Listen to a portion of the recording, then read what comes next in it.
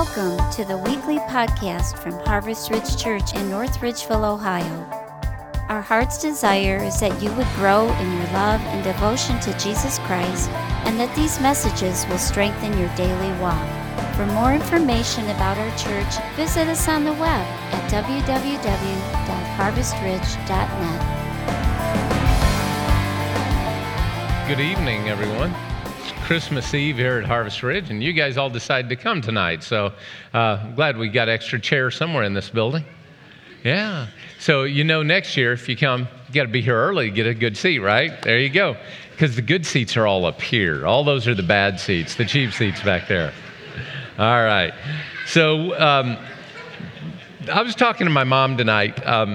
We were talking, I was driving around, and I was talking about the sermon series we've been doing about the people of Christmas and how we started with Herod as a bad example. Then we went to Simeon, who was an older man who testified of his faith and gave a prophecy. And then Anna, who gave a prophecy.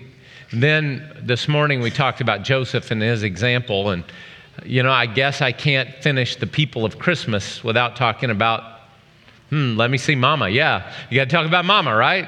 So tonight we're going to talk about Mama. So we're going to be in Luke chapter 1. If you got a Bible, you want to follow along. So before we get that far, how do Christmas trees get ready for a night out? They spruce up. What is a Christmas tree's favorite candy? Ornaments. All right, there you go. All right. Well, speaking of that, my question was, have you ever got news that evoked a reaction? And I guess that joke evoked a reaction. But have you ever got news that evoked a reaction? Something happened and you reacted to it. What was your reaction? Think about that. You cut off in traffic, like somebody cuts directly in front of you. What's the reaction that comes out? How about that first pregnancy test? Was there a reaction then? How about getting fired from a job? I got fired once. All of my years, I got fired once. I deserved to be fired. She should have fired me well before I did. Yep. What was my reaction? Hallelujah. I hated that job. That's the reason I was so bad at it. All right. What about that reaction when he asked you to marry him? Actually, can we just watch a real quick reaction? I thought this was good enough to show. Speaking of reactions tonight, what's reaction? We got a little video? Yes.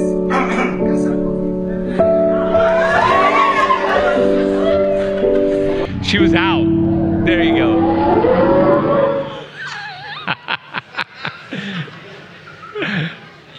Now, I'm still waiting on a yes from my marriage proposal, and this guy gets a pass out? Come on. Some guys got it, I guess, right? I asked my wife to marry me, and you know what she said? She said, let's set a date. I'm still waiting on yes. Oh, there you go. Finally, after all these years. Hey, you made my night. All right, so we're talking about reactions. I want you for just a second to put yourself in probably a 14 or 15-year-old girl in the backwoods of Israel where you can get stoned for getting pregnant out of wedlock. And for a second, I want us to think about her reaction to this story. Just think about how this, could you just for a second put yourself in her spot? Here we go. In the 6th month of Elizabeth's pregnancy, God sent an angel, Gabriel, to Nazareth in a town of Galilee, to a virgin pledged to be married to a man named Joseph, a descendant of David. Now the virgin's name was Mary. And the angel went to her and said, greetings, you who are highly favored. The Lord is with you. Here's her reaction. She was what? Yeah, wouldn't you be a little troubled if you're just going along and an angel shows up and says, greetings, the Lord is with you. By the way, those of you that think angels are like these little cute little thingies like this big with little butterfly wings, just look. By the way, every time anyone saw an angel in the Bible, do you know what the first words were? Do not fear. Why do you think that was? Because they were pretty fearful, right? All right, so an angel shows up, and Mary was greatly troubled at his words and wondered what kind of greeting this might be. But the angel said to her, "Here it is. Don't be afraid, Mary." Yeah, just imagine. You're at home tonight in your bedroom, right?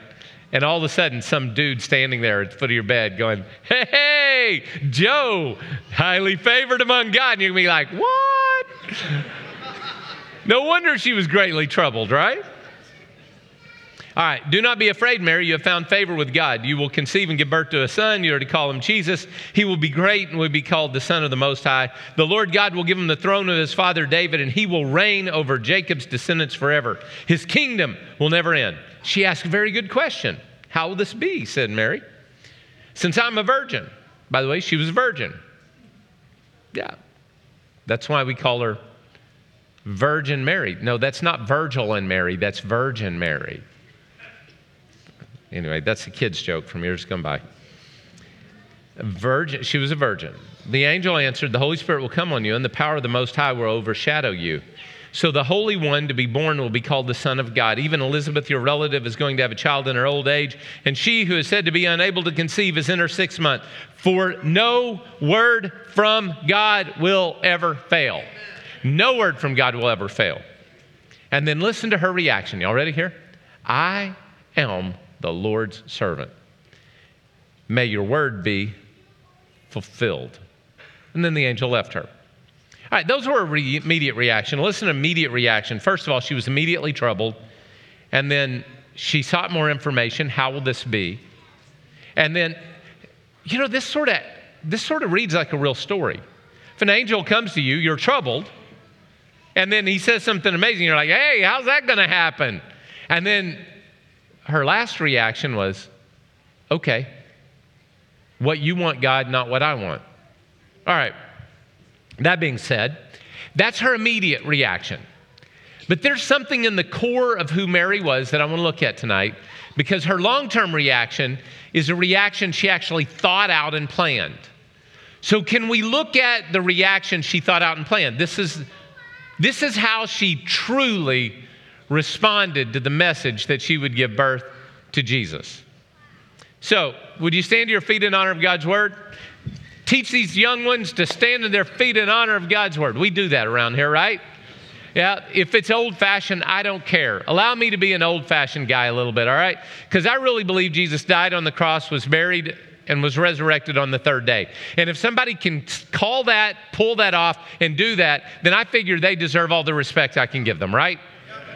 All right, so Jesus is my Lord, not because it's a good church thing to do or not because I get goosebumps. Jesus is Lord because he died on the cross, paid for my sins, was buried, and on the 3rd day resurrected from the dead. And if you can pull that off, you'll be the only person in the history of the world, and I'm going to believe in you. Because I went to Uncle Eddie's funeral. He's still dead, right? They went to Jesus' funeral. He's still alive. All right, here's our story. Mary said, "My soul glorifies the Lord, and my spirit rejoices in God my Savior. For he has been mindful of the humble estate of his servant. From now on, all generations will call me blessed. For the Mighty One has done great things for me. Holy is his name. His mercy extends to those who fear him from generation to generation. He has performed mighty deeds with his arm. He has scattered those who are proud in their inmost thoughts. He has brought down rulers from their thrones, but has lifted up the humble. He has filled the hungry with good things and sent the rich away empty. He has helped his servant Israel, remembering to be merciful, and to Abraham and his descendants forever, just as he promised our ancestors." And you're like, what is that? That is called Mary's song. It has rhyme, it has rhythm, it has meter. It is intentionally written as her song. So do you know what Mary did? Mary made up a song. I started to go, she went P. Diddy on it, but yeah, anyway. She made up a song, and she taught the song. Wow. So let's look real quick for the next couple of moments on what the reaction of Mary was to the news she was going to give birth to a child, even though she was a virgin, and this child would be the king of the world. What is her reaction? And I believe in this song, we can find the core of who she was as a person and what she wants to pass on to us. So, Father, I pray that tonight you would speak to us in these moments and our hearts would be open to the song of Mary. We pray, amen, amen. You got to turn and high five somebody and say Merry Christmas to them. You got to do it. So give them a Merry Christmas and a high five.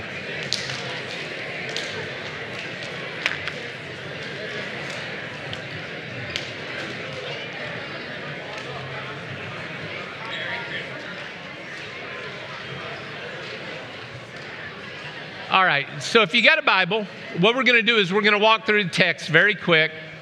The reason we're going to walk through the text is there are four core values that Mary exposes about her belief in God in this song. And there are four values that I think would be good for us to embrace tonight about who God is. By the way, Mary responded. She starts by saying, God is mindful. God is mindful. Now, all right, so when I hear God is mindful, that doesn't mean a lot to me. So I did some research, all right? Y'all willing to think deeper than a 2-minute Christmas Eve, I'm here because I'm supposed to be? All right, y'all ready? This mindful part, when I went to the Greek and I looked it up, it doesn't say God is mindful. What it says is eublepomen. And blepo in Greek means I see. And do you know what it says? It says that God sees me. Now we read God is mindful of me, but that's not what Mary said. Well, yeah, it's what she meant. She basically said, you better watch out. You better not cry. You better not pout. I'm telling you why. No. No. But you notice how we attributed God attributes to Santa Claus? And I think there's something to be said for this time of year. We're reminded that we are being watched. And God himself is watching you. And the use of those words, that he has been mindful of the humble estate of his servant, he has been mindful. That mindful is God sees me. Do you know God sees you? I don't care whether you're having a great Christmas or a lousy Christmas. I don't care whether this is the best year of your life or the worst year of your life. God sees you. God is watching you. He likes to, do you know what the Old Testament prophets, you know what they said about God? They said that God is watching us so much that you are literally the apple of his eye. He is looking at you because he takes joy in you. Now, I got a grandbaby now. Got 2 of them. And one day, my granddaughter was at my house playing. And I remember I was just standing there, peeking around the corner, just watching her. She wasn't doing anything special. She was just playing. But do you know why I was watching her? Because I find joy in her. And you know what God is doing right now? He's watching you. He has been mindful. God has been watching to see my humble life. Not your awesome life, but your humble life. What you think about when nobody's around, what you struggle with, what the little battles that you fight and win the right way. God is watching. Now, all right, so theologically, just back up here, deep story. This whole portion of the book of Luke harkens back to the story of Hagar. And when Hagar was, well, let me see, there's also intertextuality. I wanted to deal with this with Samuel's story and all this. There's a lot of stuff crammed in here that's in the Old Testament that is pulling back themes from things that have happened in Israel's past. And one of those is the story of Hagar. So if y'all remember Abraham had many sons, and many sons had Father Abraham, and I am one of them. So, all right. Come on, we need to do more kids' church songs around here. All right. Abraham had a wife named Hagar, but she was not the wife of the promise. She was the wife that was rejected. And then he had the wife of the promise, which was Sarah. Do y'all remember this story at all? And then Hagar feels like she is ostracized because she gets kicked out of the house and goes away. And as she's away and she's at the low point in Hagar's life, she says this, Genesis 16:13. She gave this name to the Lord who spoke to her. You are the God. Could you put that up? Genesis 16:13. You are the God who what? I just want to say one thing to you. God sees you. No matter what you're in, God sees you. People whose lives are turned upside down, sometimes they feel like they're left all alone. But the whole time, God is watching. Do you know why God is watching you? Because he cares. He cares. Second thing we know about Mary, what Mary says about God, is that God is powerful. Now, Mary actually uses two words here in the original language, two words to talk about power. There's two different words. The first one is dunamis. She says, Luke 1:49, for the mighty one has done great things for me. Now, this dunamis is more, it's an ability. It's a power to move things. We get our word dynamite from it. And you know what happens when you light a stick of dynamite? It blows up, right? Yeah, all right. Anybody like M80s in here beside me? Yeah. Firecrackers? Any firecracker crazies? I love watching things blow up. Anyway, she calls God the one with that kind of power, the mighty one, the one that when he speaks, things happen. But she calls him something else too. She calls him Kratos. Luke 1:51, he has performed mighty deeds with his arm. Now, Kratos is a different kind of power. Kratos is the kind of power that, let me see, what's a good way of saying it? It's a power of to move people. There's a power to blow things up and to make things happen in among matter. But then there's a power that's a power over people and governments and systems. And God is not only the God that can speak and bang, out comes all the light of the universe, but God is also the God that can move governments and people and situations. So Mary is recognizing that God is powerful. And actually, I did a CNIV for this one, which if those of you that are new, when I translate things directly from the Greek, I make it the CNIV, which stands for the Crow's Nearly Inspired Version. Okay. And here it is. He has made power in his arm. God has power in his arm. He can do whatever he wants to. Nothing is outside the power of God. The third thing she says about him is God is holy. God is holy. The word literally means that God is separate from this world. He is different. He is other.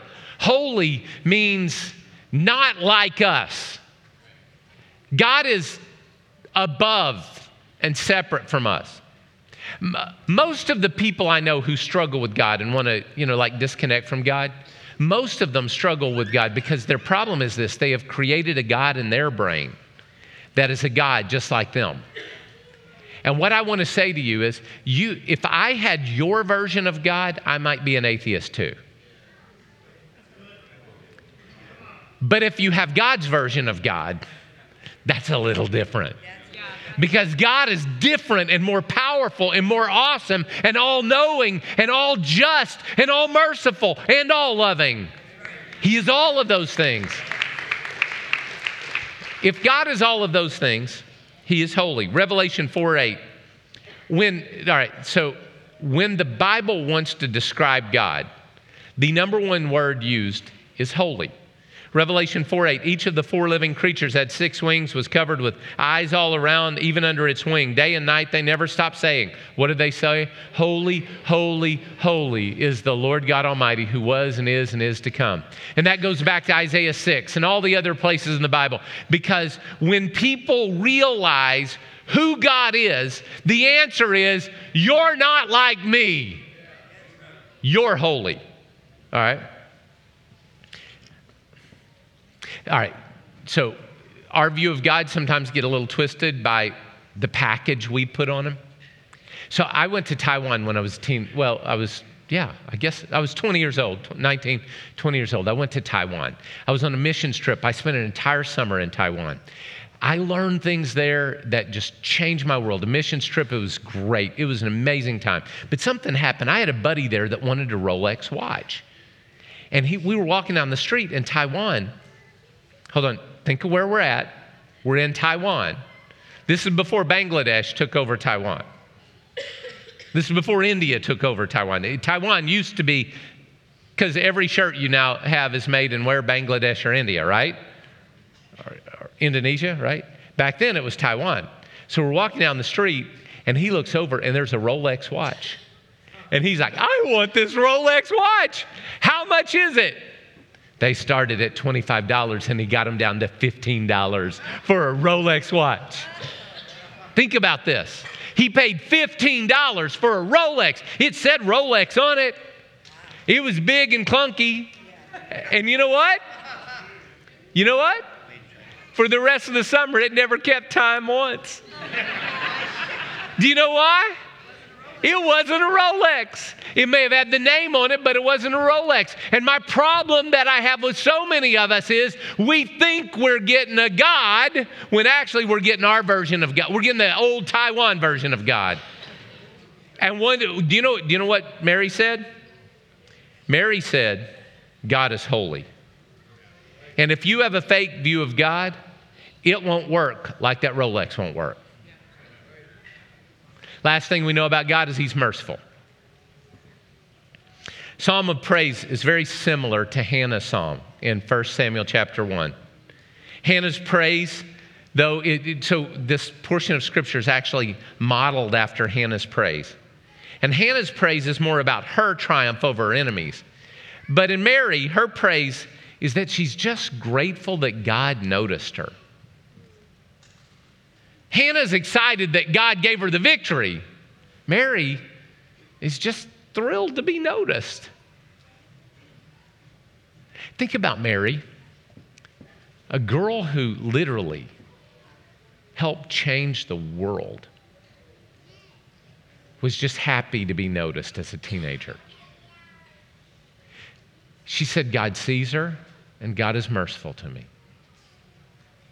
And I'd like to speak, maybe there's a teenager in this room, and you think you feel all awkward in your body and that nobody understands. I just want to tell you that there's a God who sees you, who loves you, who knows you, who understands you, who cares about you, and is merciful to you. All right. I got all kinds of things to say, but I'm going to end it right here with one illustration, all right? I'm going to ask the band to come on up. All right, y'all ready? My wife is sometimes merciful to me. You see, I love mashed potatoes. I love mashed potatoes so much that me and my youngest daughter made up a song. When we come in and Robin's making mashed potatoes, we do it. Mashed potatoes! Hoo-hoo-hoo. Maybe you don't do things like that in your house, but I do in mine. And you know what? Mashed potatoes are awesome. Come on. They are, right? If your mashed potatoes aren't as good as my wife's, I'm sorry, but my goodness, she makes the best, and they are amazing. And that is like this time of year. Do you know what will happen tomorrow? Probably. She'll probably make mashed potatoes tomorrow or the next day. And you know what's going to happen? I'm going to walk into the kitchen, I'm going to go, mashed potatoes! Hoo-hoo-hoo. And you know what she's going to do? You know what she ought to do? She ought to say, get out of the kitchen, I'm busy working. But do you know what she's going to do? She's going to take one of those beaters. And she's going to reach down in the bowl and she's going to load me up one of those beaters. And she is going to give me the mercy of Robin. Do you know what God is merciful means? It means that you don't deserve it and he's busy running the universe and everything. But do you know what? When you walk around the corner and you say, God, could you help? He's going to get a beater full of mercy and love and grace. And you know what he's going to do? He's going to say, here you go, kiddo. You're my kiddo. I love you. I've been watching you. And my call to you tonight is very simple as this, all right? I just want to be very, very clear.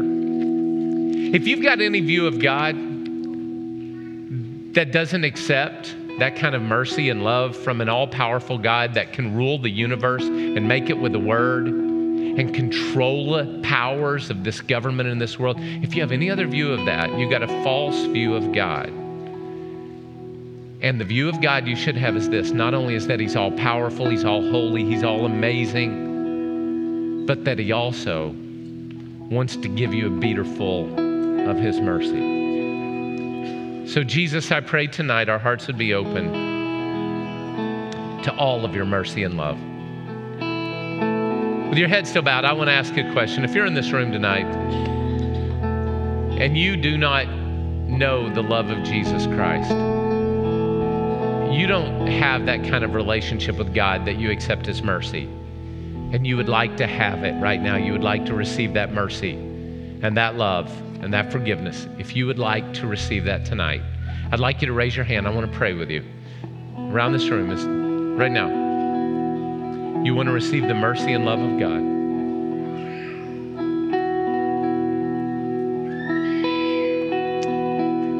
Yes. There are others?